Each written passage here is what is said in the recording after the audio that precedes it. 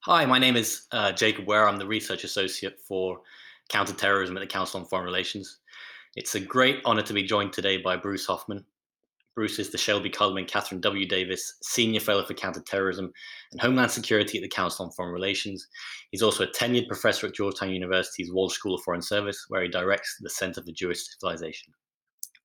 Bruce, I want to talk to you about your recent work on the far right, including a piece that we co authored together in Lawfare about the fracturing of violent far right extremism. So, how do you see that the far right has fractured?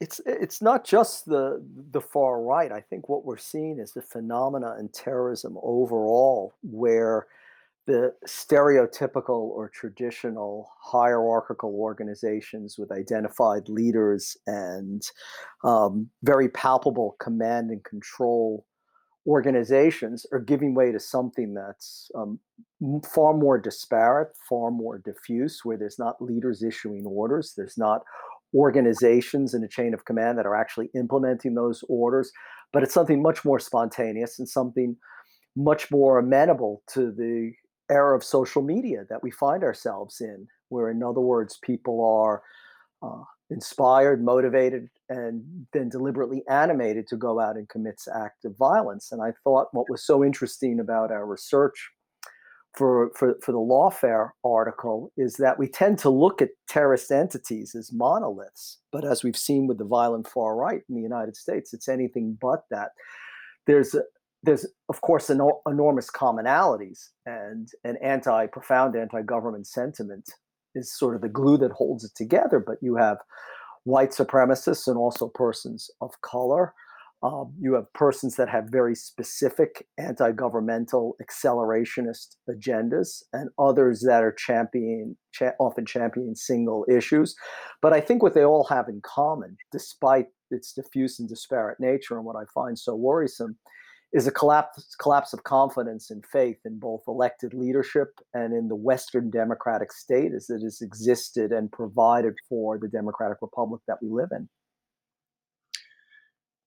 It seems to me that as these different kind of factions have emerged, as we um, lose track of leaders and lose track of organization, it seems that it's very difficult to pinpoint which faction would pose the main threat, right? Obviously, you have Yeah. the Boogaloo, which has been in the news a lot, particularly for their role around protest following the George Floyd killing.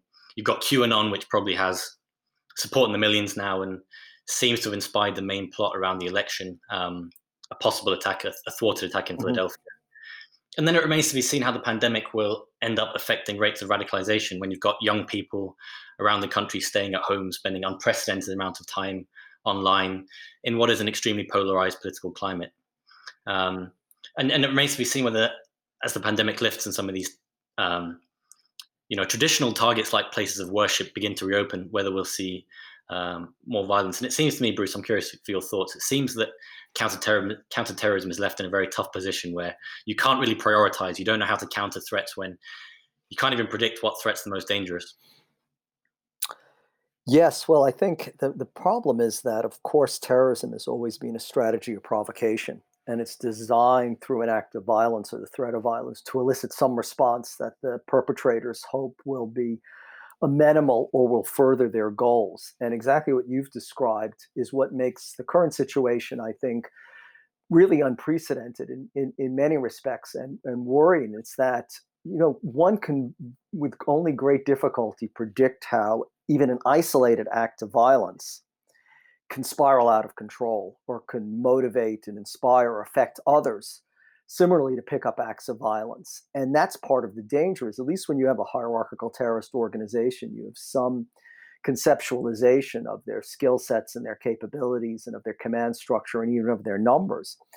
But in this much less certain environment, and one where the connective tissue is really just communications that circulate around, after all, it's an endless echo chamber, it's very hard to predict what might prove to be the spark or the fulminate that could perhaps trigger an escalation of violence or additional violence. And unfortunately, I think that's probably the clearest strategy that many of these groups have, is that they're just dedicated to creating the chaos and disorder that they hope will bring down the system and replace it with some utopian manifestation that conforms to their ideology.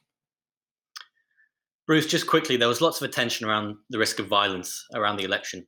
It hasn't happened yet. Are there reasons for that? And is the threat still imminent? Just in 30 seconds.